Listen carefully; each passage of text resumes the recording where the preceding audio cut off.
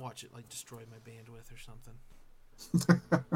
I have a pretty competent streaming thing. Oh, great! This is already require editing because I've spoken over it. All right, what's he always say? I don't know. Say it your way. Say it my way. All right. Yeah. Welcome to Big Trouble in Little Podcast, episode 145. I'm Andy. No, I'm Zach. And Dubs is missing this week. He's off doing, I don't know, something hilarious. I forgot that I needed to have some kind of a gag for him. What's in the news right now? He's getting his tires rotated. He's getting a Johnson & Johnson vaccine. That's right, he is. Yeah, he got one of them Johnson & Johnsons, and they recalled him. He's suing him right now as we speak. It's funny because of how unlikely it would be that he would ever have that. But anyway, we're going a little bit off the script. We were supposed to be talking about Batman and Robin this week, but Dubs is indisposed, so we pulled an audible and we watched instead Batman: Mask of the Phantasm from 1993. Arguably one of the best Batman movies ever, if not the best. Kind of depends on who you ask, I guess. I think so. I think so as well. I guess kind of burying the lead there, but let's start the way we always do. What have you been watching, playing, doing, reading, listening to?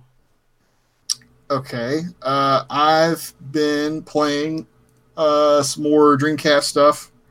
Still mostly playing Soul Calibur, and I beat Streets of Rage 4. I didn't get to say that last time because I wasn't able to be on the show. I saw it on the Accelerated Gamer thing that you had done that. Is it good? Like, it's good, right? I want it to be great. Yeah, it's good. It's kind of weird. Like, 3 didn't have as good music, and that gets into like a whole other deal. Yeah. But like the mechanics of it were like a lot better. There was a lot more depth to the fighting. So this game kind of takes a step back from that mechanically, and it's got good aesthetic. Like, I kind of wish they did sprites or something. I get that's hard. Whatever. Yeah, like, the game does look pretty. I'll give it that, but it just didn't look Streets of Rage to me. No, not really. And the music is another sticking point with me. Is like, it's good, but it doesn't really feel like Streets of Rage-y enough to me. Yeah. Should have done some chip tunes. But what else have I been playing? I've been working on some old computers and stuff, and I've been putting together a 98 machine, and I started dual booting into DOS and installing stuff on that. So I've just been tooling around on like a bunch of old Apogee games because I have a physical copy of Duke Nukem 3D, and it has like a bunch of their old games on there for like bonuses. So I've been playing like Duke Nukem 1 and 2 and Rise of the Triad, stuff like that.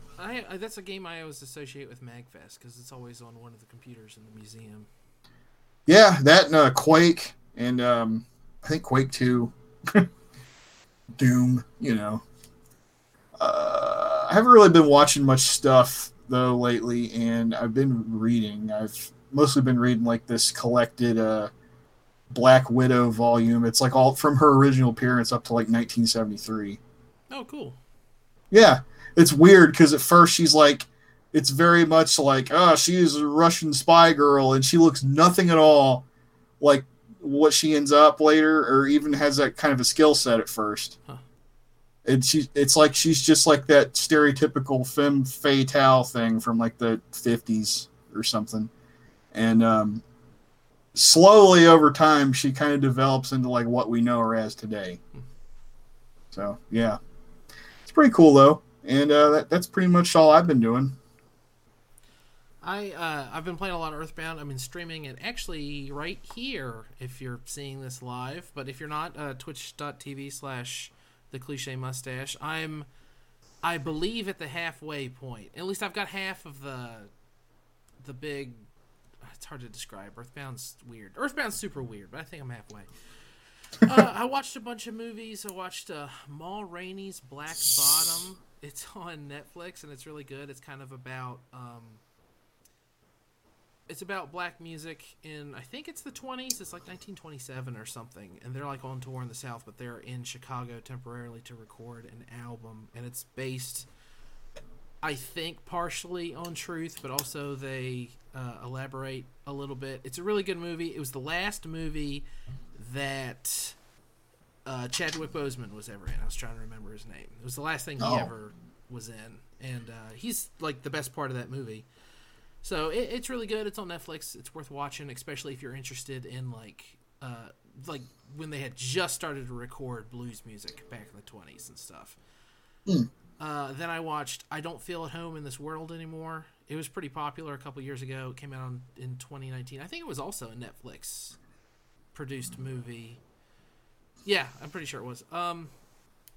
It's a weird movie. It's about this woman's a nursing assistant and her house is broken into, and it's basically just one thing after another of she wants to get her stuff back, and everyone in the world is like a complete douchebag, and it ends up being like a revenge thriller. It's real violent, but it's also very darkly comedic.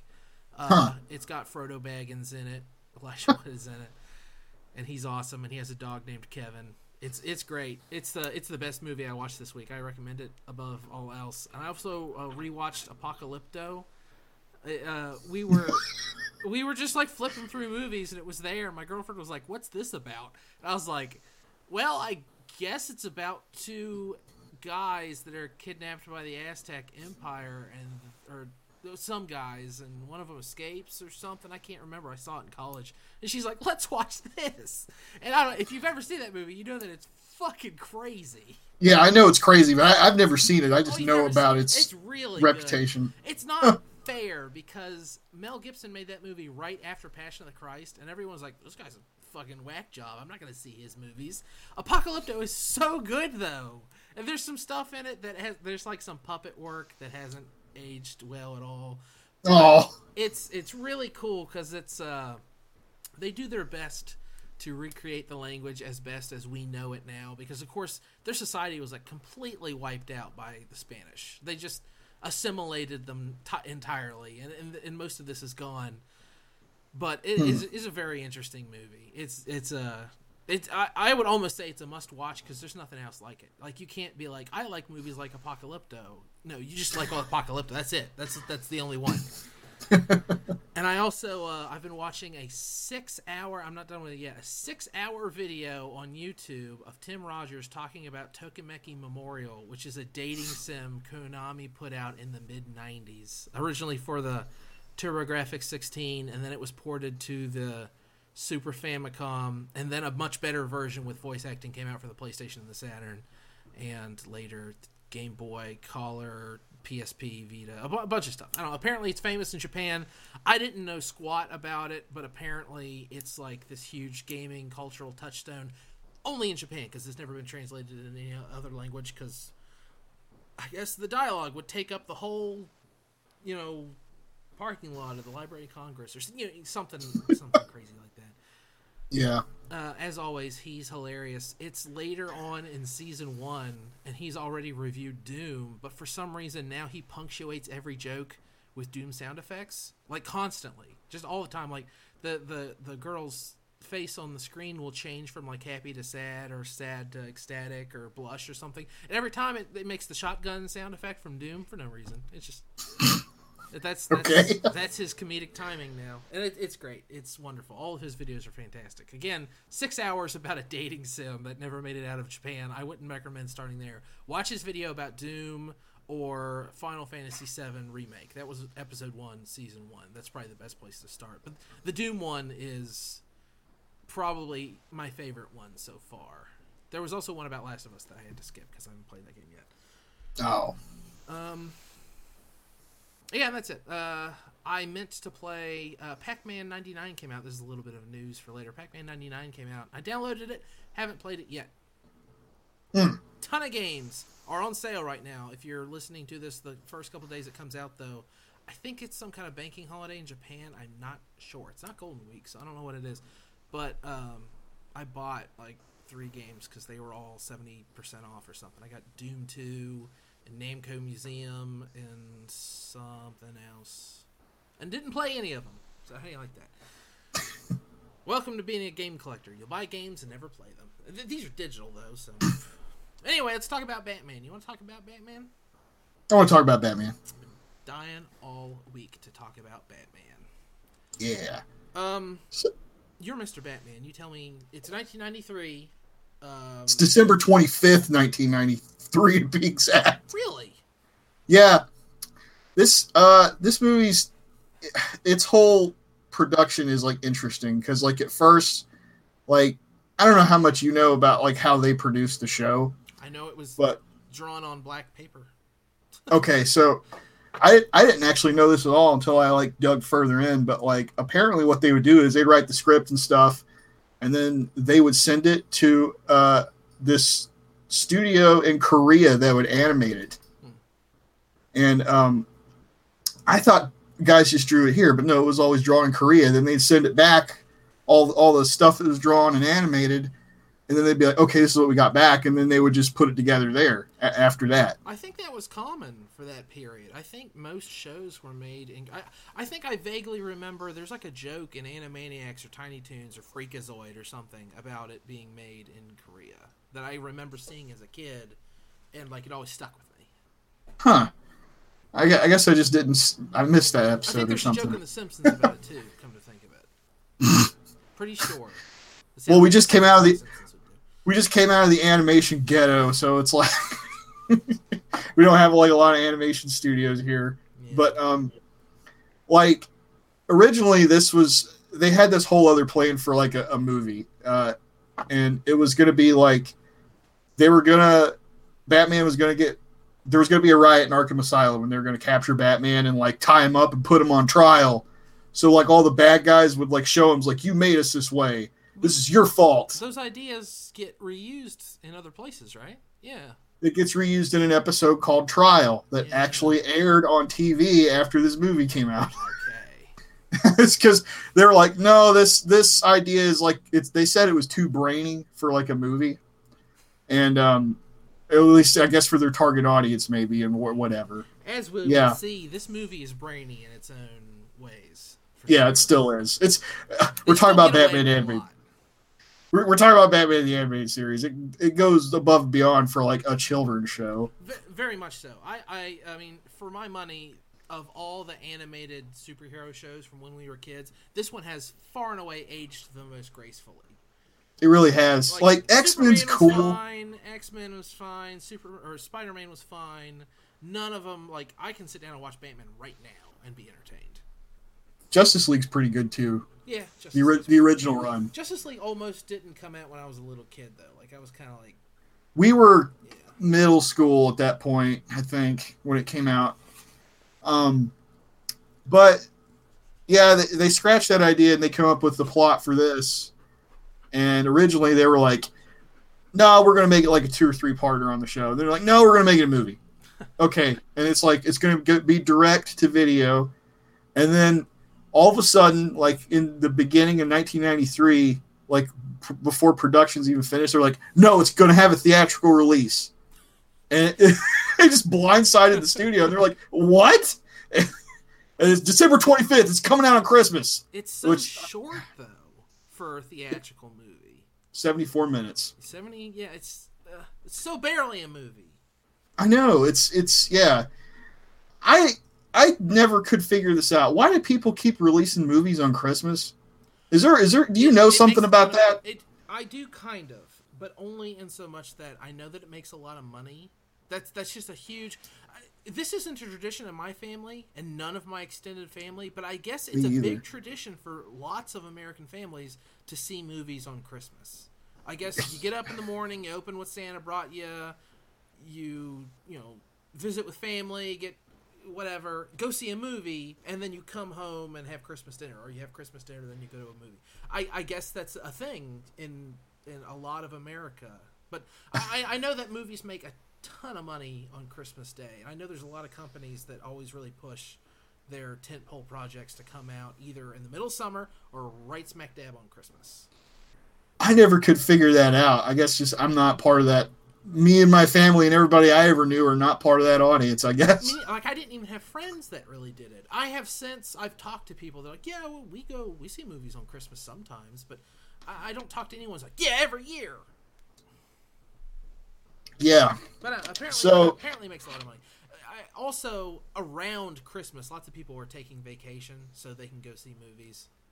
That's true. Kids are out of school. This, I guess because of the suddenness of them deciding, okay, this is going to get a theatrical release, it didn't give them a lot of time to produce publicity for it. And I'm not sure about this, but I do think somehow the Christmas release did kind of play into them not making as much money that time. And it bombed. It made like $5.8 million, and the budget was $6 million.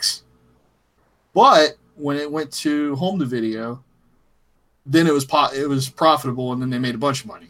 It aired on television a lot, I remember.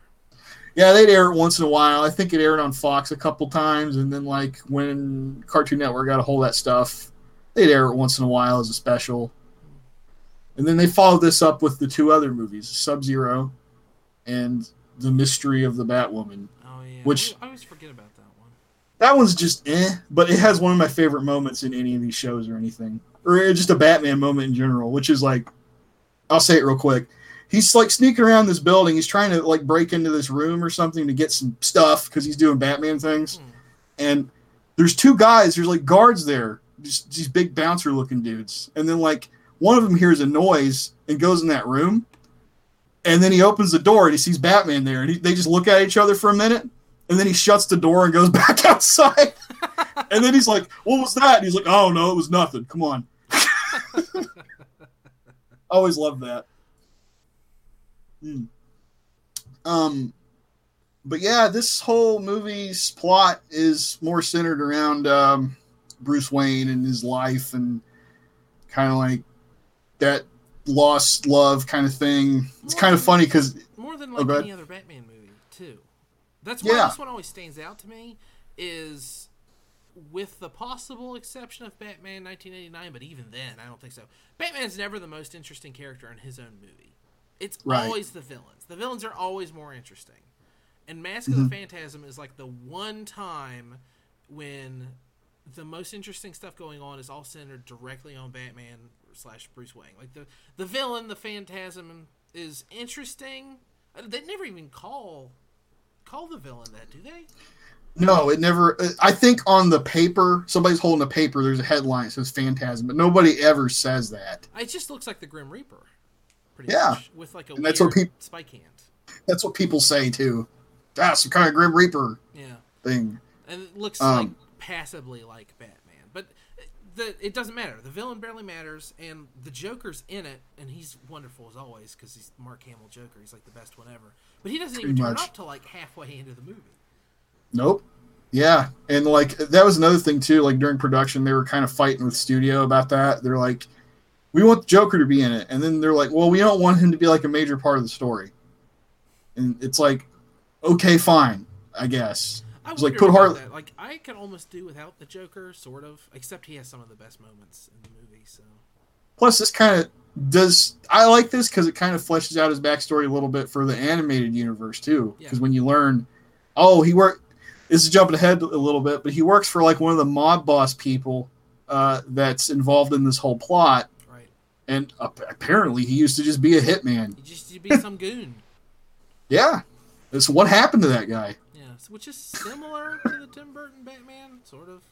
It kind of is, yeah. I mean, this show shares some qualities with that movie. You know, I like this better though. Like, I realized that as far as a self-contained story goes, it's more poetic to have him be the guy who shot Bruce Wayne's parents, as he is in the original Batman. But as far as a grander, like the actual series goes, I don't like that. It needs to be more complex than that, and it is here. It was always more fun to have him be a mystery, but he still is. They don't name him. All we know is that he was just some asshole who worked for the mob. They never even really say his name's Jack Napier ever in the series, I think, except like one time. Do they? One time it comes up, yeah. But Yeah, it starts out and there's like these guys doing a deal or something. They're talking about counterfeit bills or whatever. And then Batman shows up and he beats all their asses. And one of the main guy with the money gets away and he's trying to drive away. That's when the Phantasm shows up in the garage. And it's like from far away, it's like, oh, Batman, what? And there's like fog and stuff. It's just a guy in a cape and it's a silhouette. It could be Batman, maybe. Maybe. He starts, the Phantasm approaches him and is like, oh, I'm here to make you pay for your sins. And he tries to like run away. I think he tries to shoot the Phantasm first, and it's just he misses every shot somehow. Yeah, the Phantasm has a bunch of like ill-defined powers that they never explain.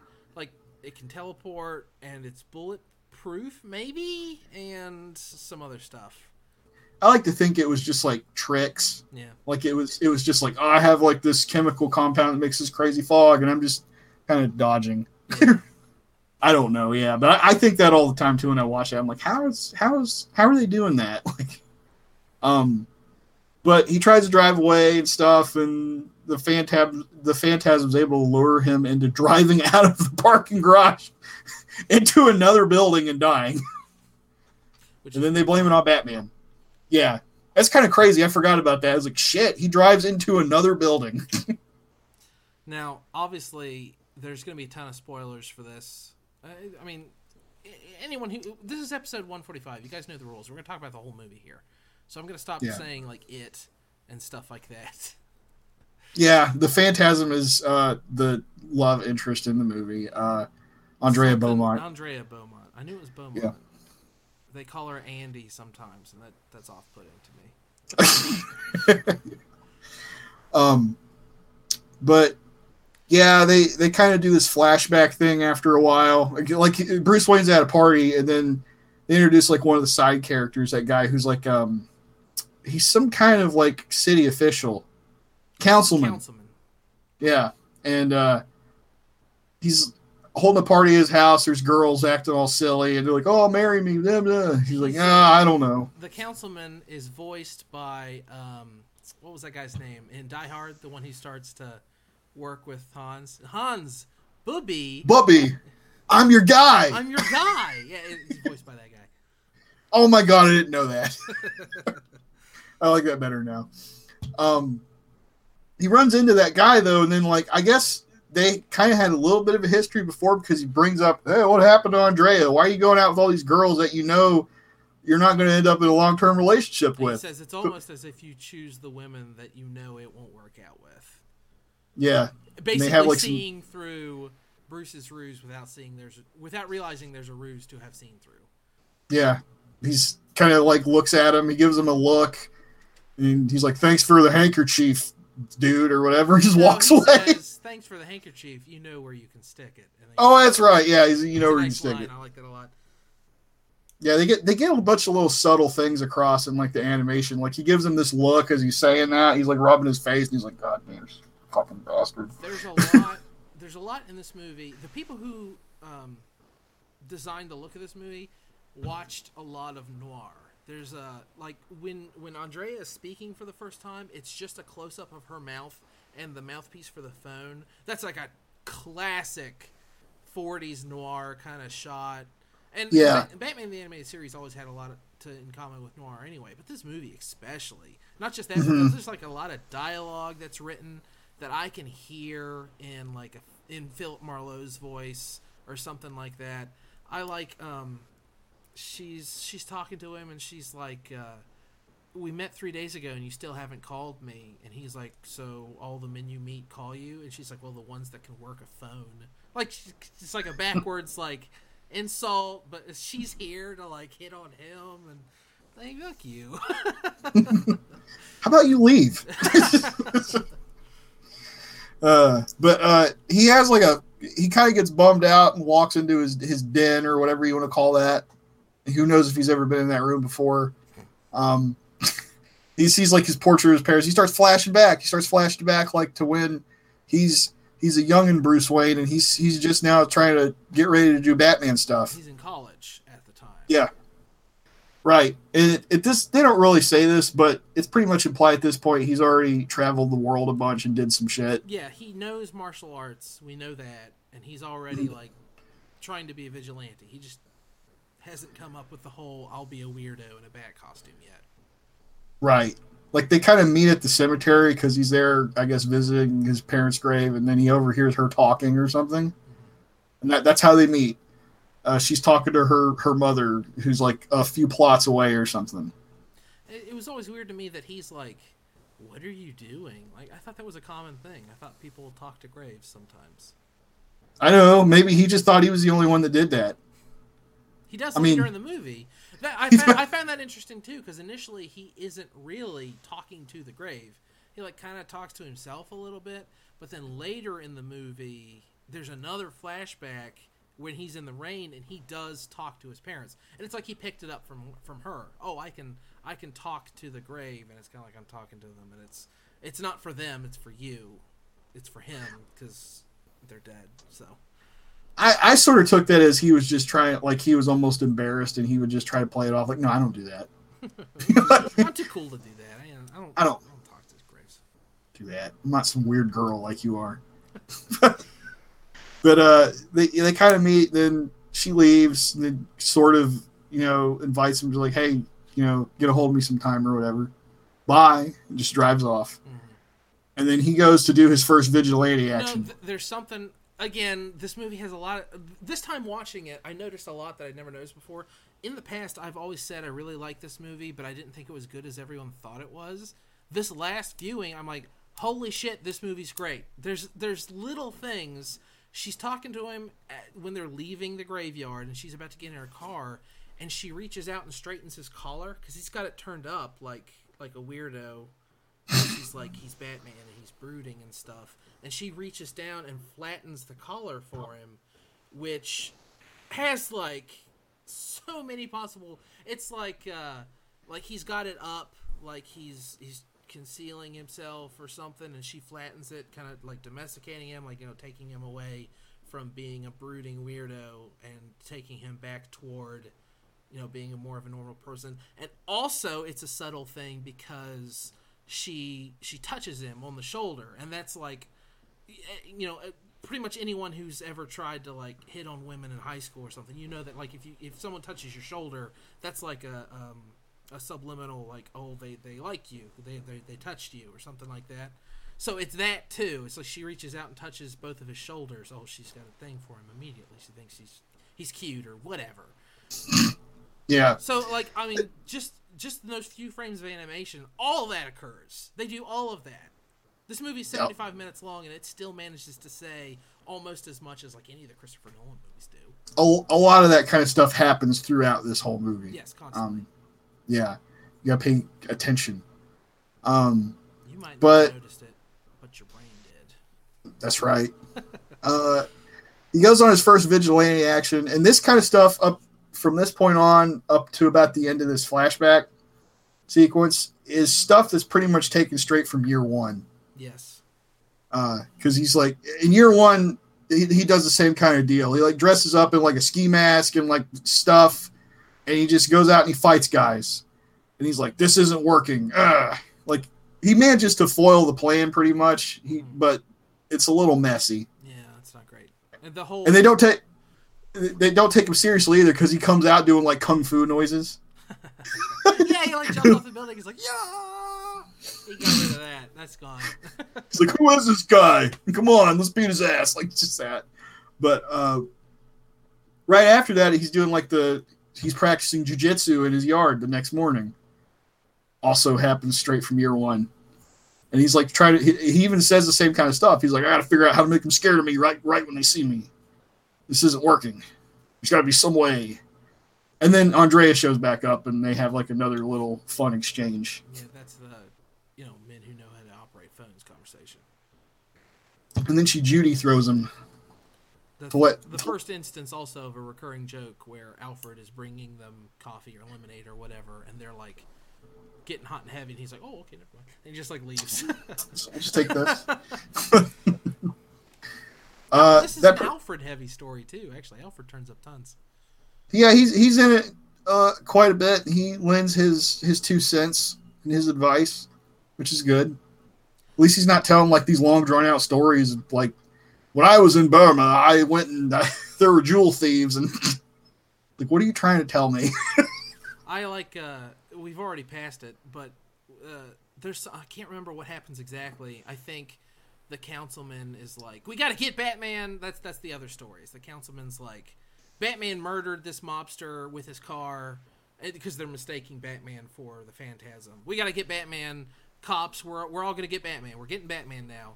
And they're talking about how crazy Batman is, and Batman's like, I'm not fucking crazy. And then Alfred like walks up behind him and was like, I pressed your tights and I put away your gas balls, sir. It's like, it makes him sound crazy. The thing is, he kind of goes with it. He's like, thanks, Alfred.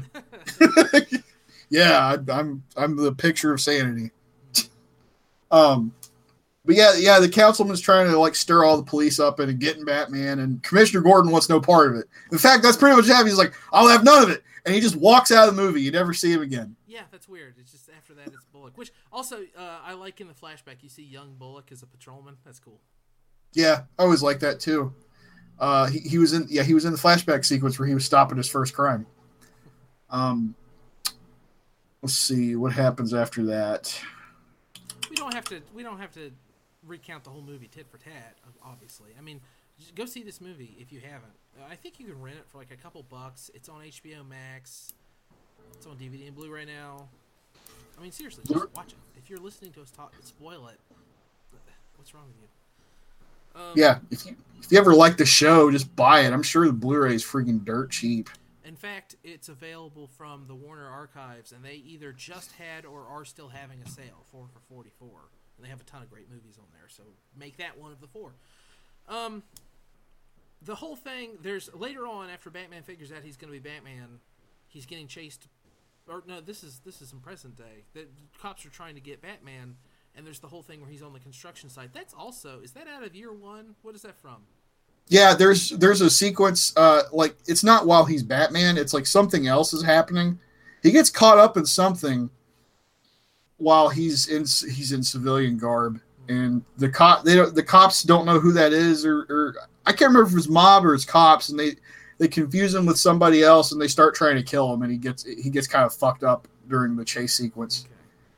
Pretty gripping chase sequence. He almost doesn't make it. Yeah, in this movie, it's like one of the most tense things to happen to Batman in the entire animated series. It really is. Like you never really see him get to lose his mask. So then he's just trying to get away without a mask on, which is, really tense, and he manages to get away. Yep. Of course. There's also the plot that's going on where like the Phantasm's killing all these mob bosses. This kind of leads out into like how the Joker comes into the story. Turns out he's just some jerk. He was a jerk that killed her father. That's so right. It's implied that it's him directly. Yeah, that's right. I mean, like it shows that flashback where she's like going home. There's somewhere in the Mediterranean, and he just walks out. Doesn't even say a word to her. And then she goes in, and it's like kind of a classic mafia movie kind of scene. But. Yeah, Joker gets dragged into it. Celestro, I think, was the guy, the old gangster who keeps needing the oxygen because he's decrepit at this point. Voiced by Abe Vigoda, of all people. That's right. He tries to hire the Joker with like a bunch of money to get rid of Batman because he thinks Batman's killing everybody. So does the press. So does people. Which leads to even more. So many characters have so many great moments in this. He smiles and the Joker's like, that's what I want to see, a big smile on your happy face, which leads into he kills him, of course, with the big creepy smile. Yep. Phantasm goes to his place, and then it's a trap, and he almost gets Phantasm, but not quite. But Joker figures out, he's the one that figures out, oh, it's not Batman, it's somebody else. Mm-hmm. He gets that wonderful reveal when he turns up to Councilman Whatever's place, I love in that. the doorway, and the camera zooms in on his face before like lighting it. Again, that's straight out of classic Hollywood. That's like John Wayne in Stagecoach. That's what happens in that movie. It's so cool. Yeah, I like that scene there too, where he kind of gets into. Is that guy's name Archie? Maybe. I think it is. I feel Arthur. Called him That Archie. sounds right. Yeah, he calls him Artie. That's what made me think of Archie, because that he worked for Andrea's dad too. He was like some kind of bookkeeper or something, an accountant or whatever. And it's revealed like, oh, I sold him out to the mafia people because he wouldn't give me any money For my election campaign. Right, because Joker, I guess, gives him some Smilex, and he's like laid up in the hospital, and Batman goes and interrogates him and finds that out. You know, that scene is also really good because I was really impressed with his job voice acting there. That sounds exhausting. It does, I love that scene because Batman shows up in the window and he's like, "Oh no!" He's like laughing while he says, "Oh no." It always gets me. And that pretty much leads to the climax of the movie because he figures out, like, hang on, there's some kind of connection here. He goes back to Andrea's apartment, her hotel room, something. I assume she doesn't live in Gotham. And he kind of puts it all together. He's like, oh, she's a phantasm, and he's dead, and I need to go find her. And it's at the Gotham fair, the Gotham World's Fair, which the World's Fair used to be a thing. It was like there's the New York World's Fair, Chicago World's Fair. It was like they showed off, oh, this is what the future will be like. It's gonna kick ass. Yeah, that classic. They do that thing a lot. Like, is that ever still a thing or not? No, not anymore. Yeah, like, it used to be a big thing like decades ago. I think the last World's Fair was in Knoxville, maybe, with the Sun Sphere. Oh man, I'll have to look that up. But I like this because it's like earlier in the movie they go on a date to the World's Fair, and it's really cool. And it's full of promise and stuff and hope for the future. And then he sees the car of the future, and it looks vaguely like the Batmobile. and she's like, "What are you looking at?" He's like, "Nothing." I'm looking just at thinking the about future.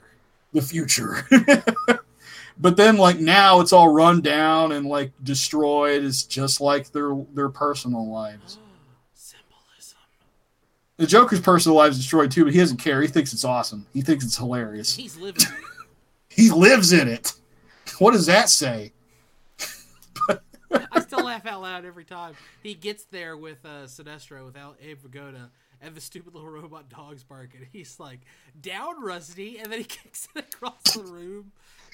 You can't be too careful with all the weirdos around here. He's like looking directly at the camera when he says that. Like, his dialogue throughout the entire scene is great. I also really like Sinestro says something that pisses him off, and he gets really angry, and the background goes red to show like how angry he is because Sinestro touched him, and he goes, "Don't touch me, old man. I don't know where you've been." Like, immediately like regains his composure. Yeah, Mark Hale's Joker is the one that, like, it's everything rolled into one. Yeah. He's like goofy, comedic, but he's also like he can flip a switch and be like super scary, terrifying. Yeah. He'll like joke around a lot. He also sets up goofy, crazy traps and then scary death traps. Mm-hmm. He's kind of a gangster. He's got goons. Sometimes he dresses goons up as clowns. Sometimes. Sometimes he's got a couple hyenas hanging around. Why not? Those are Harley's hyenas. That's true, I guess. No Harley in this movie either. I was surprised by that. Had she been introduced? She hadn't been yet. That's season 2, right? She was. Had she been? Is that in season 1?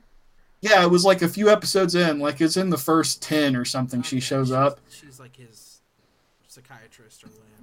Yeah. But no. She's it's like you remember the episode where it's like Commissioner Gordon's birthday or something, and Joker just crashes it. It's that guy. Remember the guy that owes him a favor because he tries to run him off the road. Yes, no, that's one of my favorite episodes in the entire series.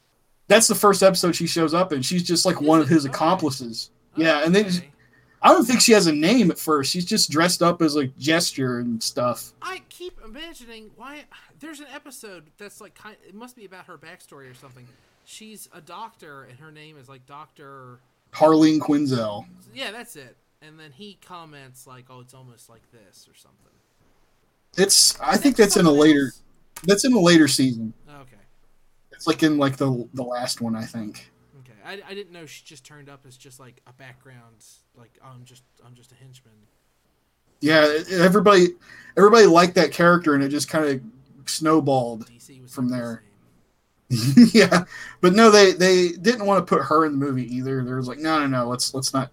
They wanted Joker to be by himself for this. Yeah, I mean, I think it's better that they didn't complicate it too much. Also, I like the premise that it's like it's in between Joker's big schemes, and he's just like laying low. And this is what he's doing. He's just in this abandoned World's Fair, living with like this rusty dog and this beat up like the robot of the woman who just chops nonstop. He uses it to cut bologna later.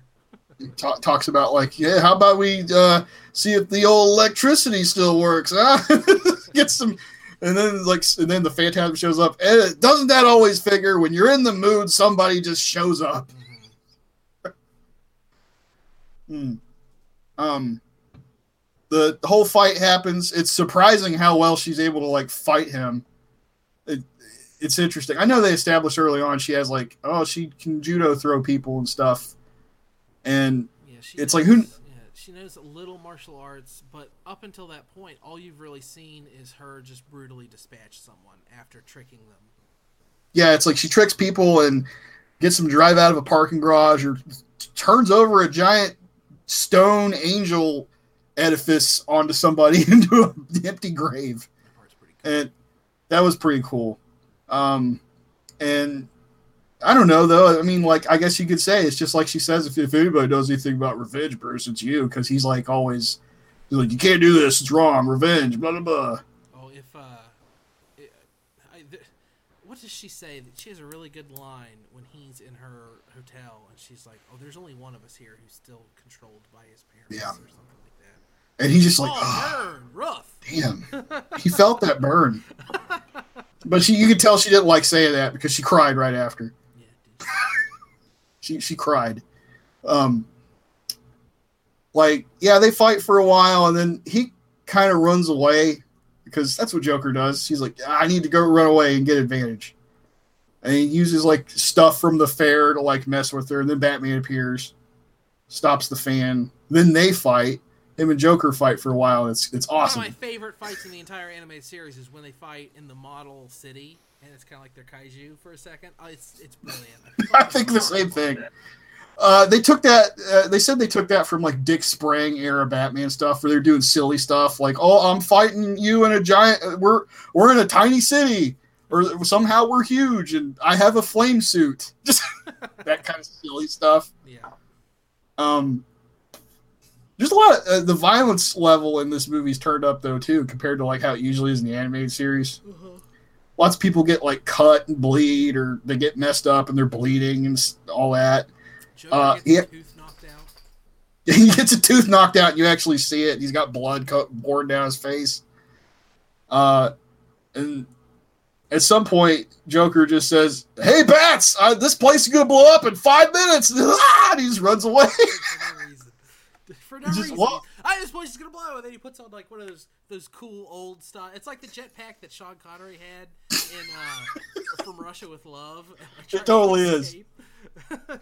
And then Batman chases him and grabs on. He's like, "What are you doing, you fool? You're gonna get us both killed." He's like, "Whatever it takes." It's like, damn, he's okay. He's ready to like, I kill them both, I guess. Yep. It's weird because Joker even says something like, "I'm your only hope of getting out of here." Like for a second, it's like, just quit fighting me. I'll just fly out of here or something. But that's not how that would have gone. Yeah. They both crash land, and they're both like spent. They pretty much fight to a stalemate. They can barely move anymore.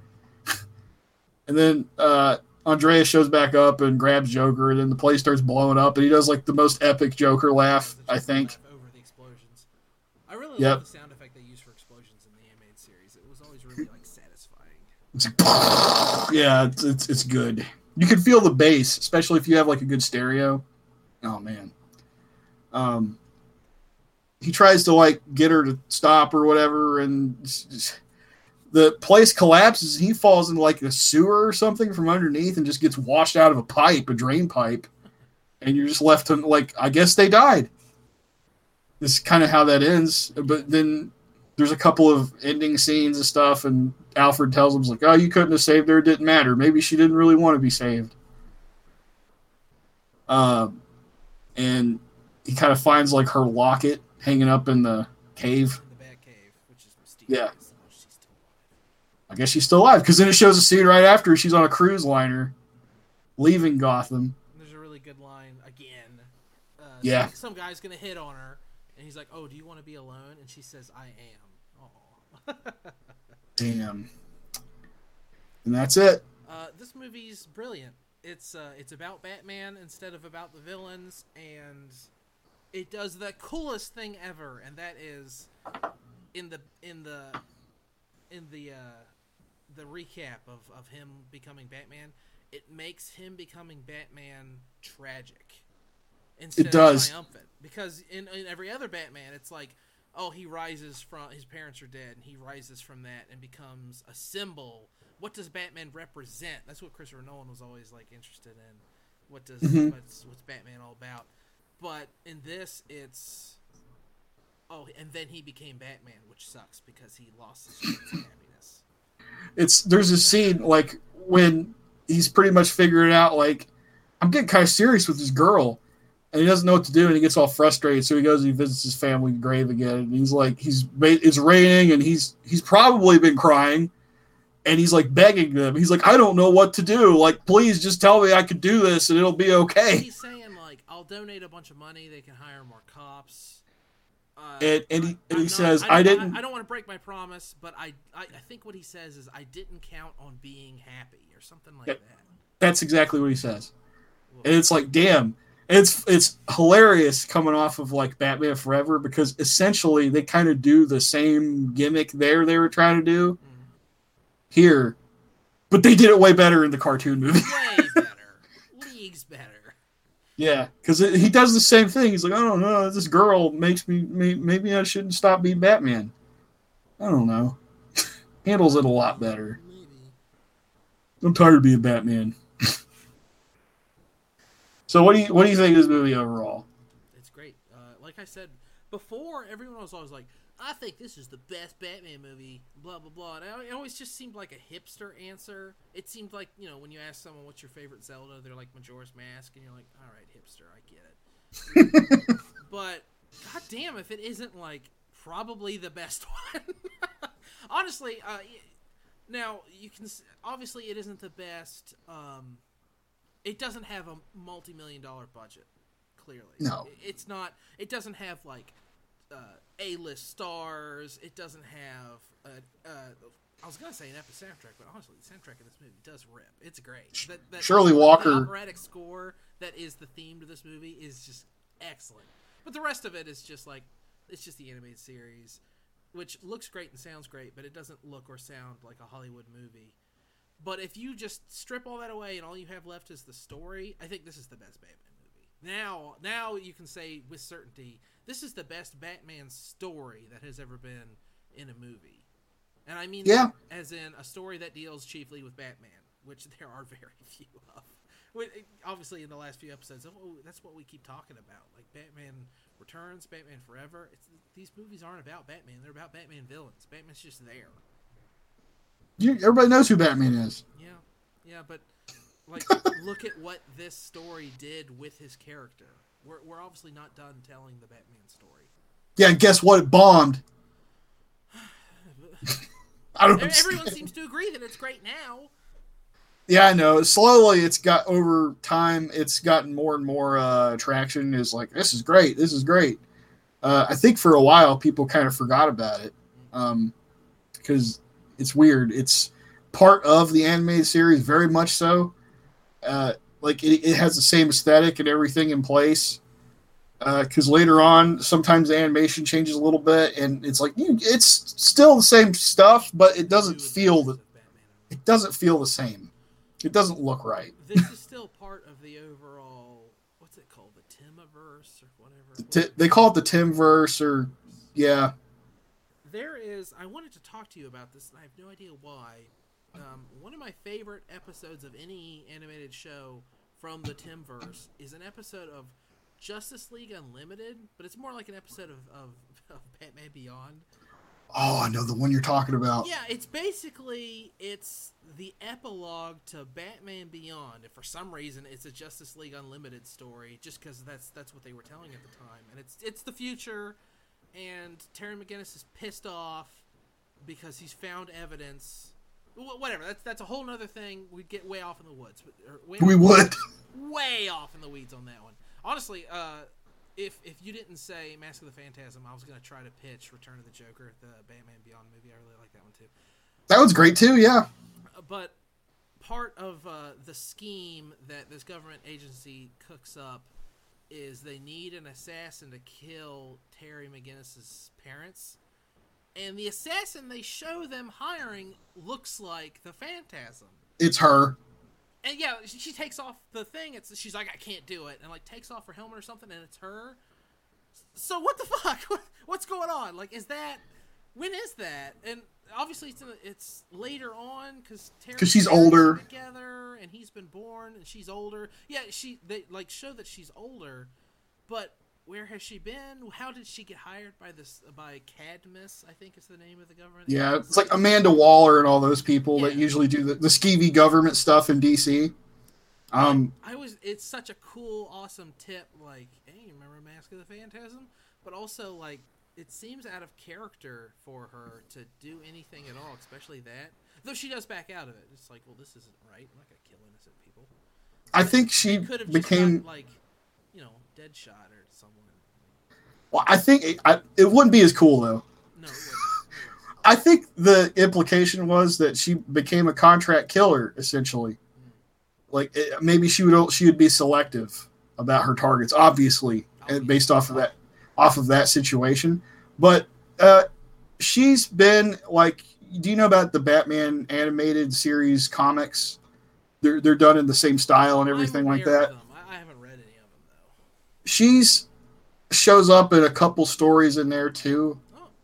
But those are like the only other appearances she's had.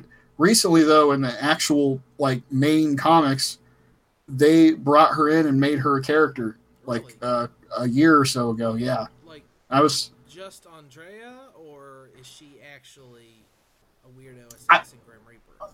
They said the Phantasm, but I never really looked into it further. I'm just assuming because those two characters are connected. It's the Phantasm's Andrea. It's got to be her. But I don't know. They did a really good job introducing a new character and a new villain at the same time in this, because normally when something like that happens in a comic story, you're like, oh,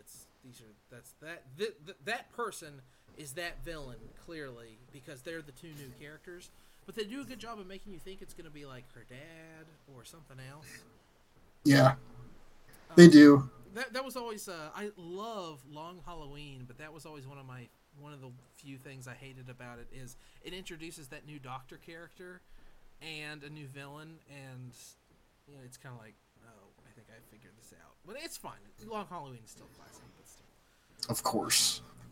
I don't know. I always liked her character though. I kind of wish she would have showed up a little more later, like.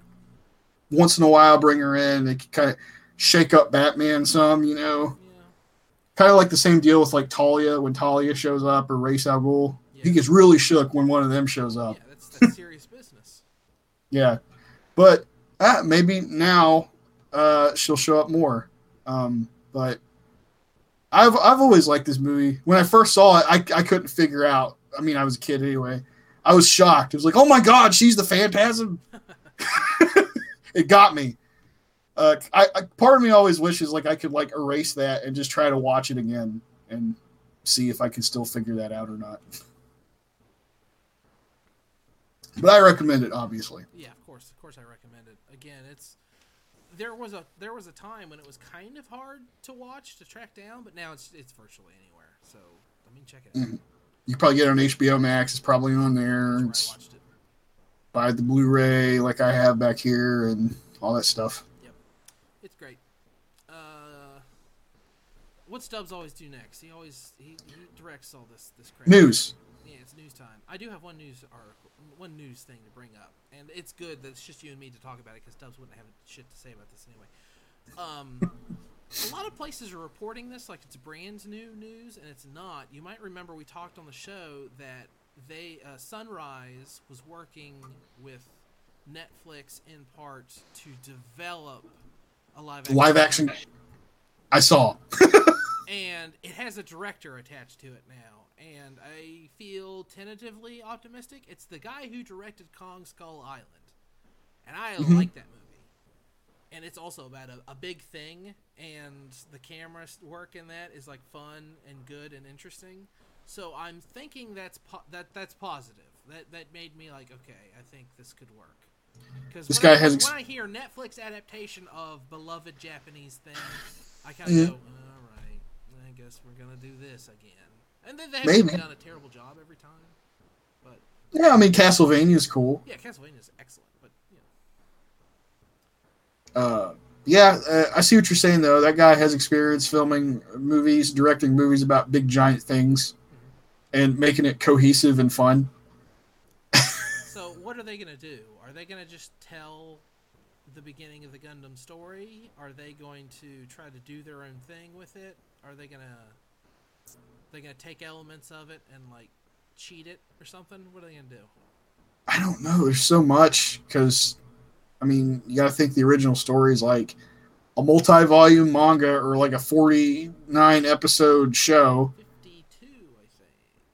Or is it 52? Yeah, they somewhere in there, 47 to 52 episodes. Count, and one of them's like a recap. So, yeah, I think you're right. Actually, 49. Yeah. I know they did like movie compilations where like they kind of like cut things up and. That's tradition with the Gundam series. They got 3 movies. They did it with Zeta. I think they started to do it with Double Zeta. I don't know. Maybe they'll look at one of those, like the first one, and they'll maybe try to follow those beats, or maybe they'll do their own thing. That's what I'd like them to do. It would make sense. A good stopping point would be like when they get to the moon or when they go to Earth for the first time. Because it would be really hard to fit everything from the beginning up to Jaburo, whatever. Oh yeah, way too much. That would be really tough. It'd be hard. That would be I want some Earth stuff to happen, not just space stuff. So I don't know. Maybe they gotta cut the moon out. They gotta cut out a bunch of the extra crap. Yeah. Who would you cast as Amuro or Char? Oh my god, I have no fucking clue. Me either, because I've been sitting here thinking about that while you were talking. I'm like, man, who would they get to play them? I'm trying to think of like B+ actors, because that's usually who they get to head up. Yeah, nobody that's like super, super well known. Right. But like they're still like, oh, they've been in movies and they're a pretty good actor, I guess. They always get people like a Mads Mikkelsen or something. It's like, yeah, he's famous, but he's not Leonardo DiCaprio. You know what I'm saying? Leonardo DiCaprio can be Char. No, he can't. He could just scream and yell and go crazy. Yeah, you know, that nuanced character who has all these like subtle schemes and stuff going on and this intricate backstory. Yeah, you can just shout the whole time. He's a madman. You know what? Okay, let's make Char a black woman, and that's fine. That would be fine. Make Char black. That'd be cool. Actually, I could buy that. Give it a shot. Give it a shot. Why not? That was the only piece of news that I have collected throughout the week, though. I don't really have any news either. Oh, WrestleMania came and went. Yeah, I just realized WrestleMania came and went, and we didn't even say that. WrestleMania came and went. I think I watched part of it. Maybe I was at a friend's house, and wrestling was on, and it was Saturday, so that must have been WrestleMania, I guess. Were there people there? What, at the event? Yeah, at the event on the TV. Yeah. Is it? Okay. They got a lot more in there than I thought they would. Yeah, I mean they were like just kind of all I expected like some like ludicrous 6 foot kind of thing, but no, there was a crowd there. I wanted to watch it just because of that, honestly, is because, oh my God, thank God there's actual people here again. Because I'm just sick of Plants and the Mojo World Thunderdome shit WWE runs. I hate that. I hate that huge screen of people in their webcams. I just think it looks bad. That's what I'm talking about. That, yeah. And they do the piped in crowd noise, so now they get the crowd reactions they always wanted. Yeah. This is what we scripted. Yeah. But I need to, like, Peacock sucks in terms of how it works. The functionality is god awful, and I still can't wrap my head around that. How you put up a new streaming app. This isn't new. People have been doing this for over 10 years now. How do you put out a new streaming app and you can't pause, you can't fast forward, you can't rewind? A bunch of them want to like reinvent the wheel and shit. Just rip off what works. That's stupid. Like, how did that would be like, guys, we made a new alpha VHS. Guess what? You can't pause it or rewind it or fast forward it. When it's done playing, the tape just eats itself and you're done. Like, that was almost a thing. There are DVDs that came out from a rental service in the 2000s that self-destructed after you watched them. Are you serious? I'm serious. Look it up. It's weird. I can't remember what they're called. They failed, though. Thank God. Of course they did. Oh, my God. But, yeah, I just... I'm going to have to try to make myself watch it and get aggravated with Peacock, I guess. Like I said, it was on, and I was falling asleep, so... You must have had a few drink skis. Were you tired, or you had too many drink skis? I was tired. I'd only had 2 beers. Okay. I'd worked that day, and we had just... Oh, I completely forgot I played a fuck ton of arcade games. I didn't say that in the... what I've been doing. I beat Dungeons & Dragons Tower of Doom, which is a badass. Oh, great game. Yeah. I played that, and it's funny because everyone else was playing brand new games, and I was like, get the fuck out of here. This thing's got a trackball, and I played Missile Command. Oh, well, I wonder if that Sonic game's on there, the one you control with the trackball. I couldn't find it. Yeah, I did that immediately. I was like, oh boy, is that on there? But that's not. Damn. Well, that sounds like a good old time. Well, anyway, I guess we'll wrap it up. You can listen to Big Trouble in Little Podcast anywhere that podcasts are, pretty much. Whatever Apple's got going on, or whatever Google's got going on, podcast, blank, the app, whatever. This is Dub's the one with the script. You can listen to us anywhere. Thanks for listening. Next week we are going to finally watch Batman and Robin, so don't miss that for sure. I'm pretty sure that was going to be pretty outrageous. It's going to be great. Alrighty. Thanks for listening. Stay cool, bird boys.